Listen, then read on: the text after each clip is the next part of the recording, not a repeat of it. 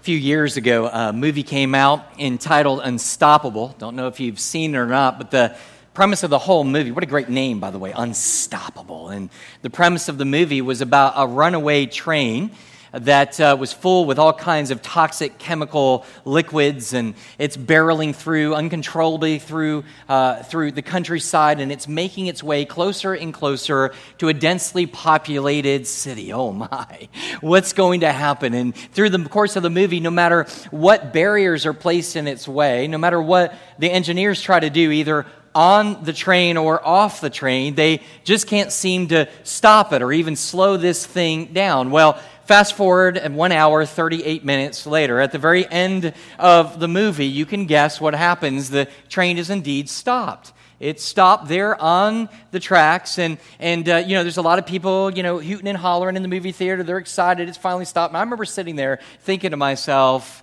I just got duped, right?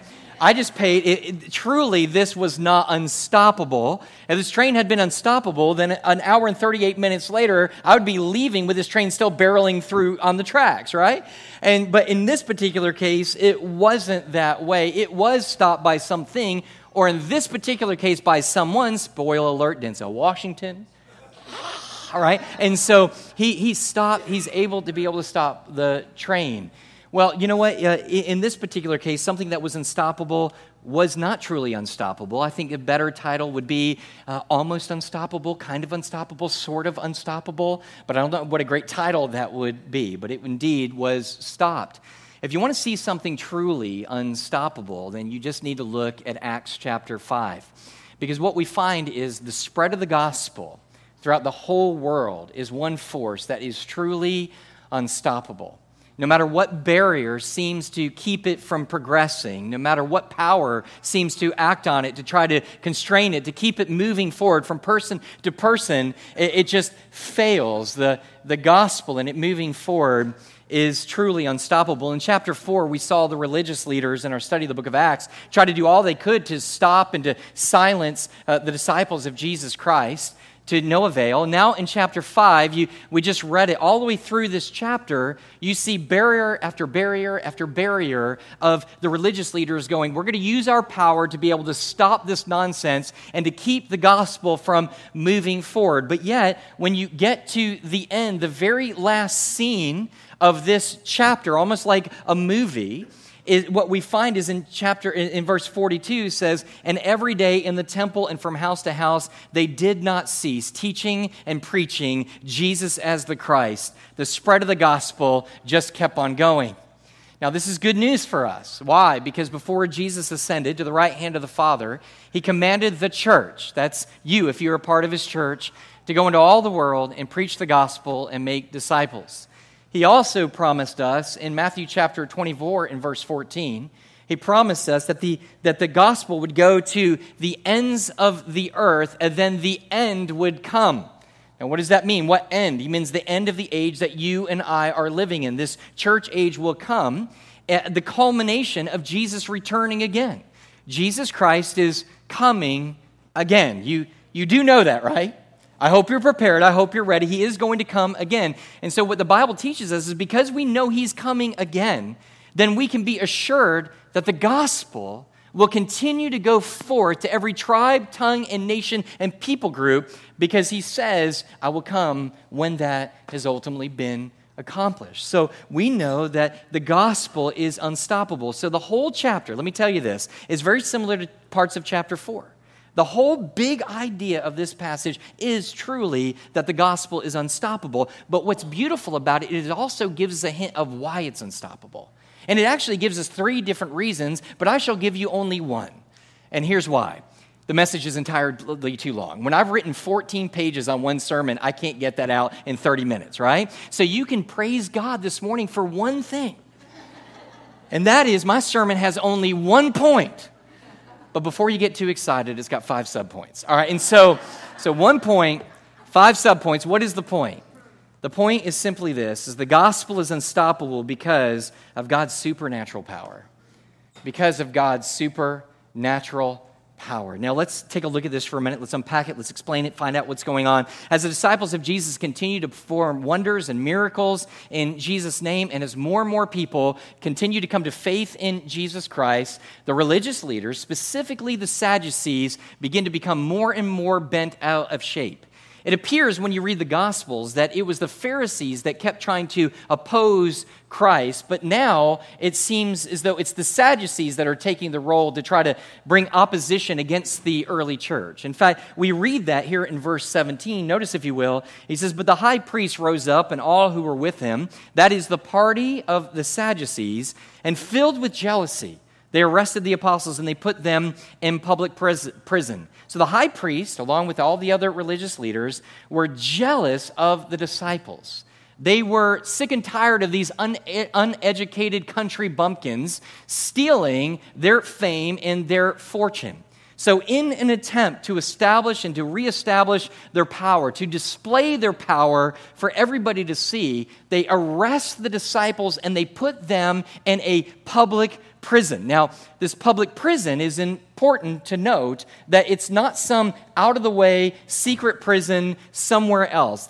We're not talking about a prison in Rayford, Florida, right? Where you don't even know it's there unless you're going to a Gator game or something like that. And so you don't know it's there. This was a public prison, which would have been right smack dab in the middle of the city. And the reason that they're doing it is because they want to send a message. They want everybody to know, they want everybody to see the humiliation of the disciples and their power on display for all to see, so that everybody knows, if you decide that you're going to continue to preach in Jesus' name and continue to share the gospel, we want you to be well aware, we have the power to stop you and to shut you up. That's the whole point of why they're ultimately doing this. And we see that even though this is their plan and this is what they're thinking, it really wasn't the case. Something amazing happens in verse 19. Notice, the Bible says, "But during the night, an angel of the Lord opened the prison doors and brought them out and said, 'Go and stand in the temple and speak to the people all the words of this life,'" meaning the life that we have in Jesus Christ. And he says, "And when they heard this, they entered the temple at daybreak and they began to teach." Now, understand something very quickly. This is a supernatural act of God. Would you agree? Some scholars have said, no, this probably wasn't an actual angel. It was probably just code for some secret guy that worked in the prison named Julio that they knew, and they were friends, and they got him out, and they worked their way. But the truth is, there's no other way to read this but to know that this is a supernatural power of God, act of God, that an angel comes, unlocks the doors while the guards are still standing guard, gets them out without them being heard, and then says, "Go and continue to do what you were doing before you were ultimately arrested." So get this, the next morning, religious leaders wake up. Now, this isn't in the text. This is sanctified imagination, all right? So this is them waking up, and as they're waking up, they're stretching, go, "What a wonderful night's sleep I've had. I haven't slept this well forever. I slept well because I knew that these turkeys were in jail all night. And finally, we've shut them up." And right as they're drinking their caramel lattes infused with almond milk, grande size, they at that very, very moment, something is ultimately happening. What's happening? Those that they believe were in prison were actually back at it again in the temple, the very place that they were arrested, sharing the gospel, preaching the gospel of Jesus Christ. This is a miracle of God. Yes? You agree with me? And they get to the point, at this point, where they are stunned. The Bible actually says in verse 24 that they were greatly perplexed, which means that the power of God left them going, "I don't understand what happened. I don't know what in the world is going on." Here's kind of how it worked. When they got to work the next day, they tell the guards, they're all sitting there going, "Okay, we're going to show these guys what's up. What are we going to do? Okay, let's make a game plan. Go and get them." Sends these guards over, and the guards come back. And when the guards come back, they go, "They're not there." And they go, "What do you mean they're not there?" "Well, it means that they're not there. We literally went over, the guards are standing there, the doors are locked, but there's nobody inside." "Yeah, but how is that even possible? Where are they?" And the guards scratching their head are like, "All right, let me say it this way. Here's the prison.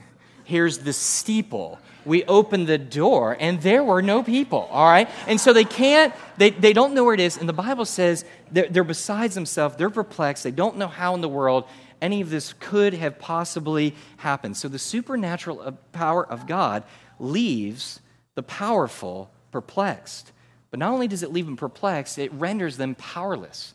Because when they're all sitting there trying to figure this whole thing out, all of a sudden somebody comes in and goes, "What's going on?" They're like, "We're looking for the guys that we arrested last night." And he goes, "Oh, I just saw them in the temple.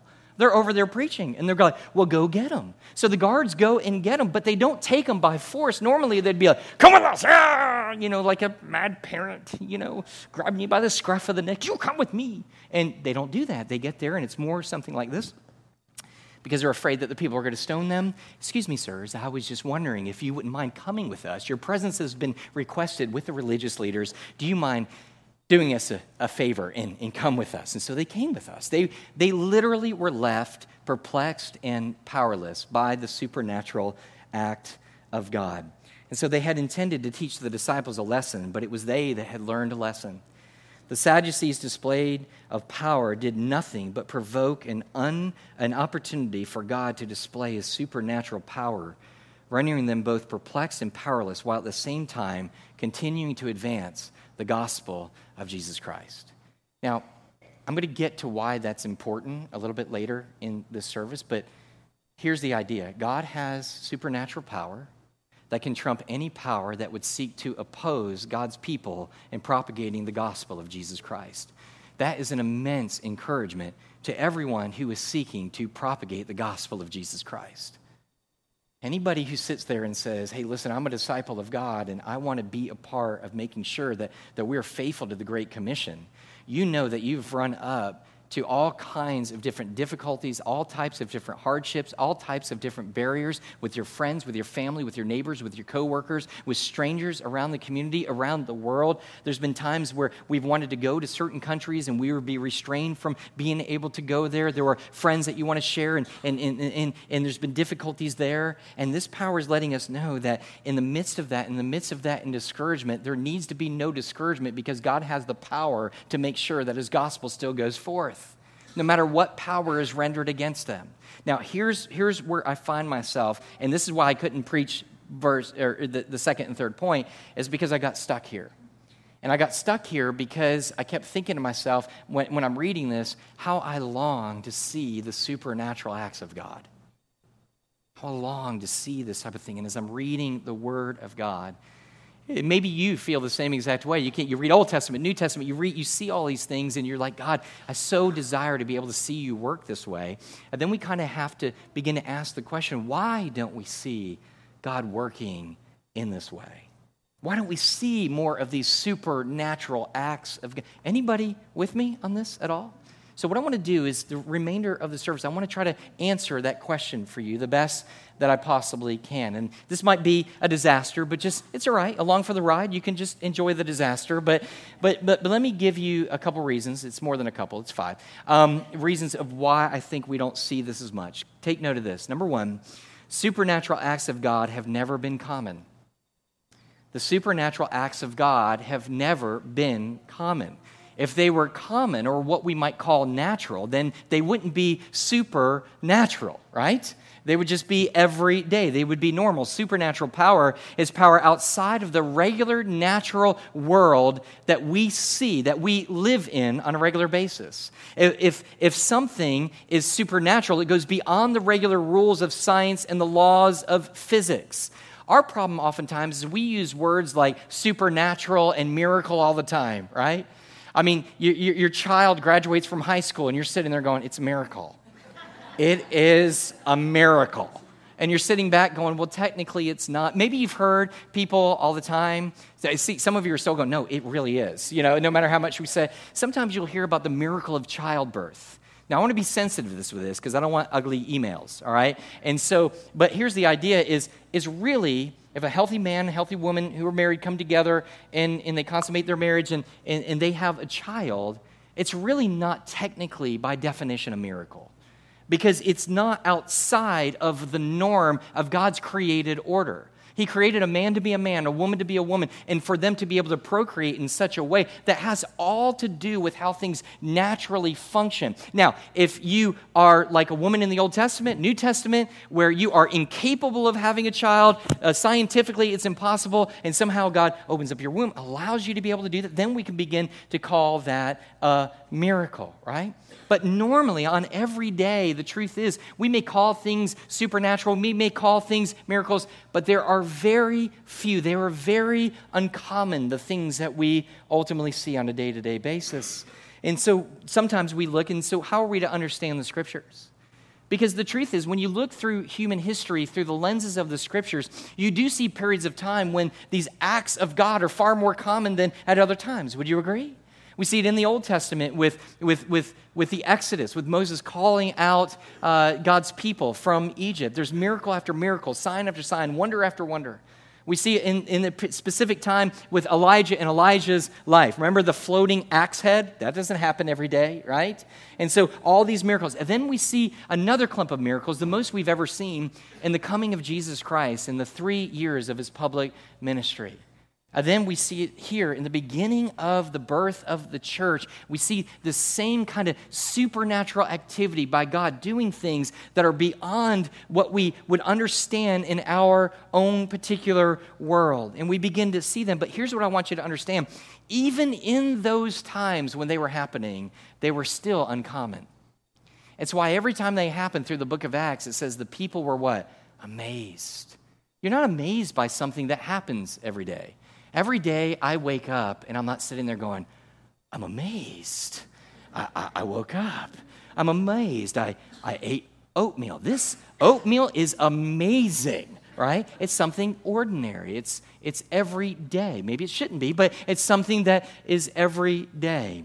And so what we find is even though, listen, here's what I want you to hear me carefully. Even though the supernatural acts of God are not common, it does not mean they do not exist. It does not mean that God does not still do supernatural things. It does not mean that God cannot or that he will not act in this particular way when he believes it is sovereignly necessary to be able to do so. Are you with me? You're with me so far? So the first idea is the reason we don't often see it is because these supernatural acts are not common. They've never been common. In fact, even here, right? You look at these guys, you look at these guards. Would they have been perplexed if this was natural, if this was normal? No, they would have gotten back and go, hey, they're out of the jail again. They would have all sat around going, God did it again. We put him in, he takes it out. He does this every single time, right? They wouldn't have been perplexed. They would have assumed that this is what God was doing. But even when it was happening more often, it was still uncommon. But it doesn't mean that God can't or won't work in a supernatural way, especially when it comes to the advancing of the gospel of Jesus Christ. Second thing, supernatural acts of God are sometimes unnoticed. Sometimes they just go unnoticed. When you go back, remember one of those sections of time I talked about Elijah and Elisha? If you go back there, you need to read this. It's a wondrous passages of Scripture. And there we read about one time when the Syrians surround Israel, the entire city. And they surround this city. In Elisha's servant wakes up one morning. He wakes up and they're completely surrounded by the Syrian army. And he's completely panicking. And he comes to Elisha and he says, what is it that I should do? What should we do? And he tells him, he says, do not be afraid, for those who are with us are more than those who are with them. Then Elisha prayed and he said, O Lord, please open his eyes that we may see. And so the Lord opened his eyes of the young man, and he saw, and behold, the mountain was full of horses and chariots of fire all around Elisha. Can you imagine that man? At first, he can't see anything. He doesn't have the ability to be able to see what's actually in reality happening around him. God gives him the grace to see, and he sees, you know what? God was working all of this time. These chariots of fire are not of the Assyrians. They are of God. The very next chapter, again, God begins to work without them even being aware. Because they were coming around the city, they were trying to besiege it and starve them out. Well, there were 4 lepers that were locked out of the gate. They couldn't get any food to be able to survive because there were no food inside of the city. So in chapter 7, they go, hey, let's go to the Assyrian camp. Maybe they'll have compassion on us and give us a couple, burritos or something. And so they begin to go over. But before they go, an angel of the Lord comes and makes a sound of a great army, the Assyrians become so afraid that they flee and they run for their lives. And so here come the 4 lepers coming in, half arm, half leg, limping in, and all of a sudden there's a full camp of the Assyrians. Everything is there, all the tents, all the camels, all the donkeys, all the food, all the riches, and they show up and they don't have a clue of the supernatural work that had happened before they showed up. I'm telling you that I believe that God still works in supernatural ways, and many times, just like he does here in chapter 5, that when you and I are going to propagate the gospel of Jesus Christ, whether it be around the world or across the street, we will have no idea how many supernatural acts of God had taken place to get us exactly where we are to share that gospel, and we may be fully unaware. And that's what the Bible says in Hebrews chapter 13, verse 5. It says, some have entertained angels, what? Unaware. Unaware. Number 3, supernatural acts of God are sometimes absent because of a lack of faith. This is the point that I want to be most careful about right now because there's so much misconception today and so much false teaching. I got to make sure that I clearly unpack this for you. When I say that sometimes supernatural acts of God are sometimes absent because of a lack of faith, I'm not speaking of the type of faith that people teach concerning some kind of inward, self-induced confidence, right? Like I just need to believe enough, and if I could just believe enough and not doubt at all, then God will ultimately do the very things that I'm asking him to do. If within myself I can stir up that kind of confidence and that kind of faith. I don't mean that kind of faith because I do not believe that's the type of faith that the Bible teaches. Do you guys understand what the kind of faith I'm talking about? I'm talking about the kind of faith that shipwrecks people all the time. I'm talking about when I was in Roanoke Rapids, North Carolina, when I'm sitting in the waiting room with a husband and his wife, and their child is back in the emergency room, and they're working on them, and they believe somebody sold them a bill of goods that said, if you just have enough faith, if you could just inwardly make sure that there's no doubt, then God will heal that child. The healing of your child is dependent on your ability for you to be able to have enough faith for God to be able to heal. That is a horrible and destructive place to be. That child died, and what do you think that does to the parents? I killed my own child because I couldn't muster up enough faith. That is bogus. Completely opposite of what the Bible teaches about what true faith ultimately looks like. You say, well, what does faith look like? It's not an inward self-induced confidence, but it's an unwavering obedience to God's revealed will. It's people sitting there going, God, my faith in you is that you know what is right, and you are my God, and you are my leader, and you're my Savior. And as you say it, I will do it. That's faith, no matter what the consequences. No matter what I'm going to do, no matter whether I lose a job, no matter whether somebody gets angry with me or I lose a family member, I'm just going to trust you that this is the right thing to ultimately do. And this is precisely what happened here. In verse 28, again, he says, we strictly charge you, religious leaders talking to them. We strictly charge you not to teach in this name. Yet there you have filled Jerusalem with your teaching, and you intend to bring this man's blood against us. Notice how Peter and the apostles answered. The Bible says we must obey God rather than man. And then what do? They begin to continue to be more obedient by sharing the gospel, the whole gospel.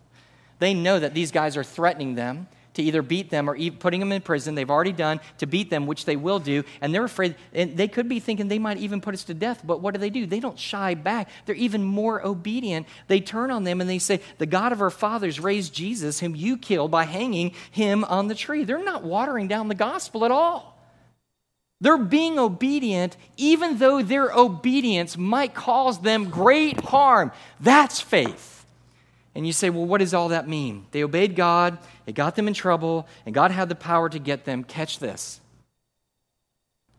Maybe, just maybe, the reason that you and I don't experience God's supernatural power in rescuing us in a time of need is because the faith, our faith, has never led us to get in the type of trouble that requires supernatural rescuing. And in other words, maybe you and I have not gotten ourselves in trouble. We've gotten ourselves in trouble a lot for doing the wrong thing. Maybe we haven't gotten our trouble in trouble enough for doing the right thing to actually be able to see supernatural act of God to be able to reserve us and to be able to get us out of it. Number 4. Supernatural acts of God are sometimes not seen because we lack the right motivation. We lack the right motivation. People today often want to see miraculous signs. When I said in the very beginning, it's where I had you the most. Preachers talk about in preacher classes what we do. You got to get them. You got to get them in the beginning of the service, because if you don't get them, they're just going to fall asleep for the rest of the way. I had some of you in the beginning. When I said we want to see miraculous things, I saw some of you pipe up and go, yeah, baby, all right? The problem is many times our desire to see miraculous things are all from the wrong motivation. Many people go around and are running around from church to church trying to just see or to feel something or the presence of God or the move of God, and they just want to experience something. It reminds me of, do you guys remember the movie The Incredibles? Remember that? And it's been like forever. I think Part 2 is supposed to come out, and if you want to go see that movie with me and my family, I want to join you whenever it comes out, and everything. We'll save a seat somewhere for you. But Incredibles, here's what happens. Mr. Incredible, if you don't know the story, he's a superhero. Problem is, they got fired. They're not allowed to be out in public practicing superhero stuff anymore. So he has an office job. And so he sits in a cubby, and he's this giant man in this little cubicle. Now, some of you are not superheroes, and you work in a cubicle, so you can imagine what this does to his mind, right? He wants to be out doing superhero things. And so he's frustrated. He gets into his little car. He drives home. He gets out of the car. He slips on a skateboard, I think it is, when he gets home, and he falls down. And when he falls and he hits the car, he crumples like half the car. Right? And he can't really get the door shut, and so he's trying to shut it, and he breaks the glass, and he's so frustrated at this point, he picks up the car, and he's ready to throw it, and a little neighbor boy next door in a little tricycle sits there with eyes like this, and a bubble goes, pop, and just pops. And then you don't hear anything of him. A little bit later, he comes home again. Mr. Incredible comes home, and as he comes home, there he shuts the door, and he's just walking around the car, and there's this little boy again. And he looks over to the little boy, and he goes, "What are you waiting for?" He goes, "I don't know. Something amazing, I guess." He's just looking. And there are so many people who are, quote, followers of Jesus, that they're not even following Christ. All they're looking for is something amazing, something to entertain them. This is exactly the type of people that were following Christ when he first came.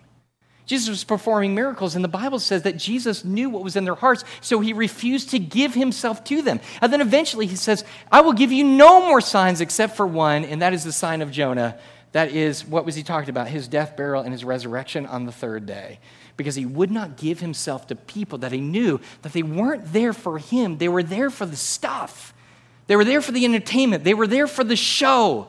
And they weren't there about the person of Jesus Christ. The other motivation, I think, that is difficult, and when we read this in a passage like this, is not just in entertainment, but there's another element of selfishness. When we get here and we go, wow, they rescued. Here's how our minds work. Wow, God had the power to be able to rescue them out of their difficulty. And then how is that normally applied? Then the preacher gets up and goes, "Hey man, you're in difficulty. God can rescue you out of it too. Hey, you got yourself in trouble. Now God can get out of you too. Yeah, I know you got yourself in a pickle." And here's what I'm saying. We could preach a whole nother sermon about how God can rescue us in all kinds of difficulties that we've gotten ourselves in, but that's not what this text is about. This text is about not applied to those who are trying to get God to give them their best life now. This passage is about a God who is caring for those who put God first and his will first and pursue after him. But we even have to be careful there. Because this story is not a get-out-of-jail-free story. This doesn't mean that if you give your life and one day it's illegal to be able to share the gospel. You share the gospel, you open up to this passage and go, "All right, God, I'm waiting for you. Come on, angel." Open it up. Because even in the book, we do see Jesus bring people out of prison, like in Acts chapter 12. But right before, in the beginning of Acts chapter 12, we see James, who was in prison, and then he's put to death. It's not something common that they ultimately do. So what is it about? It is in essence about the fact, once again, is that God is about God. And God is about his gospel going forth. And if he sees fit to take out his people or act in a supernatural way to allow them to continue to propagate the gospel as he sees fit, he is more than capable of doing it. So the key is that your and my motivation, anytime that we are requesting the supernatural act of God, when we find ourselves completely helpless, let us do it with the desire, first and foremost, for God's glory, not our own. Amen? Amen. Finally. And you're like, praise God, my favorite word. Finally. The supernatural acts of God are rare, but God's common work is sufficient. I want you to hear that. But God's common work is sufficient. In verse 33, this is what we notice. It says, after they explain this, it says, when they heard this, they were enraged and they wanted to kill him. So this is what the story looks like. They look like they've had enough of this. We're going to put him to death, except a man by the name of Gamaliel. Gamaliel was a rabbi, a well-respected rabbi, the text says. In fact, he was actually the tutor of the Apostle Paul before he was converted. And everybody respects this man, and he gets up, and he just simply says, hey, man, we need to be careful on how we're dealing with these guys. He knew that they were wanting to kill him. So he gets up, and he says, look, he says, we've had men like this happen before. And he brings up two different men, Theudas and Judas, and historically, I don't know who these men are. There's some discrepancies there about who people think that they are, but the point is he says there were other people who came, and they tried to make a name for themselves, tried to be able to start a movement, and both of them completely failed. And he says, but what I want you to know is I want you to understand this, that if this is of man, it's just going to fail anyway. Just leave it be. But if it is of God, even this pagan man, listen to this. He says, even if it is of God, you cannot stop it. In fact, you will come up and you will be trying to work against God himself. That's what he ultimately says. Now, much has been made of this. If you read commentators and teachers and experts on all this, they'll sit there and go, well, this was incredible advice. Somebody else is like, this is terrible advice. I don't think the point is about the advice. I don't think the point is, hey, man, we need to live our life like this. Hey, this is great. If you're a pacifist, you would love this. You love this. You never want to confront anybody about anything. This is your life verse, right? Something bad happens. Well, it's not of God. It will just fall apart. Let's not mess with it, because we don't want to go against God either. If it is against God, no, it doesn't mean that we should never confront. It doesn't mean that we don't have to take action at particular points. But at this particular state, it was pretty good advice. It was just natural, normal, everyday advice. And here's the incredible part about it. The incredible part is that God used this ordinary man and this ordinary advice to be able to do what? To free his people. So they give that, they listen to it, they agree, they beat them, and they ultimately let them go. But then what do? They now go and they continue to preach the gospel of Jesus Christ. Is there anything supernatural, as we would define, out of the ordinary that's happening with this ordinary man standing up and giving advice? No. But is it just as effective as all the supernatural? Is the common things of God, is glory-filled and is wondrous because of its outcome? Is those things that are supernatural? No, it's still glorious. It's still wonderful. Let me give you two quick examples. So two of our M's who are on the field right now. One would be Jared and Whitney, and another one would be, of course, Julie in Southeast Asia. Southeast Asia, I just talked with both of them this last week. I was kind of telling them about what I was preaching, and I said, do you see God working in this way? And either one of them actually gave me examples of supernatural work of God that we would define as supernatural. That would just sit there and go, an angel appeared, wow. And they said, well, let me tell you what God has done.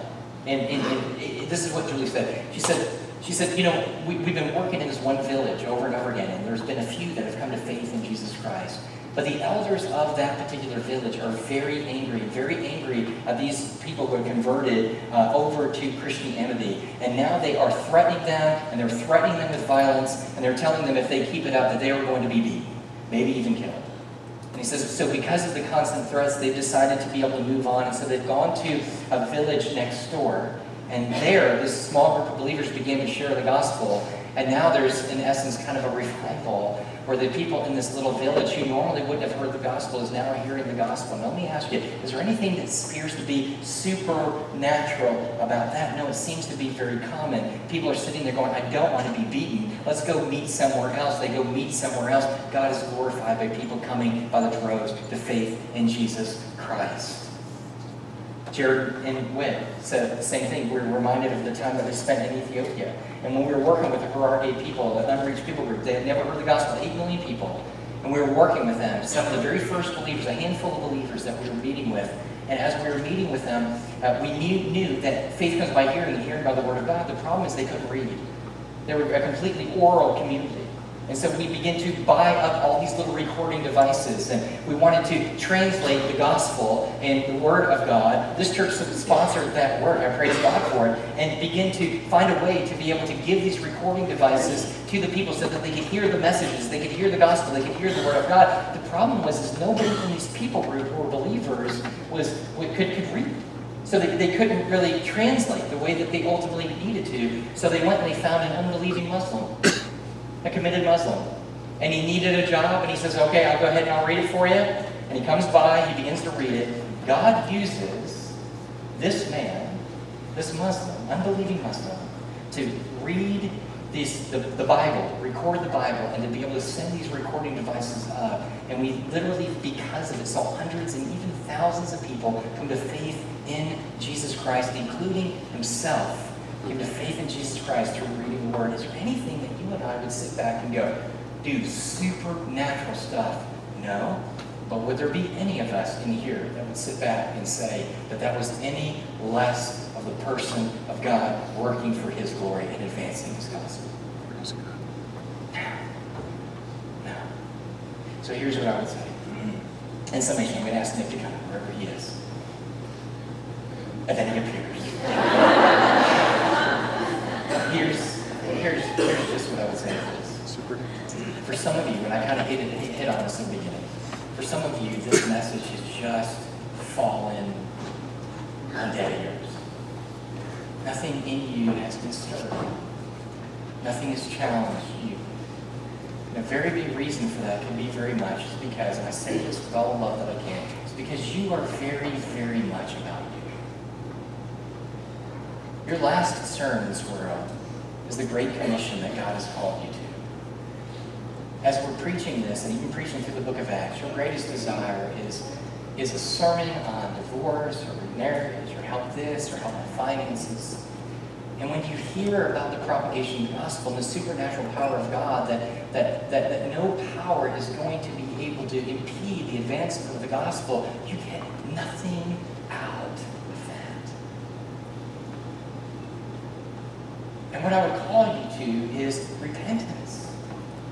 What I would call you to is go, God, there's too much me in this. There's too much me wanting to see things. There's too much me wanting this and that and too much for myself. What I pray today is that you would sit there and go, God, it is not about me. It is about you. And what I would ask you to do is join the movement. You're joining the movement of what God is doing here and around the world begins by placing your faith in Jesus Christ, by repenting and going, God, I am lost, I am a sinner, I'm not born again, God, save me from my sins. I know that I'm deserving of hell, but I know that you paid it all through your Son Jesus on the cross. I repent and I believe. Save me. That's how you begin the movement. Now, some need to be saved, but you're so wrapped up in self. I pray that today, that a message, if I were to preach this message next week, you would have repented to the point that you would find this a truly securing and confident and encouraging message to know that all of your efforts that you are making for the advancement of the gospel cannot be ultimately impeded because God's superior power. Let's pray. Lord, we love you. We thank you for this morning. God, again, we thank you that your gospel is unstoppable. God, I thank you that the gospel is unstoppable because it allowed a man by the name of Myron, 30-some-odd years ago, come and to be able to share the gospel with me and my dad and my family.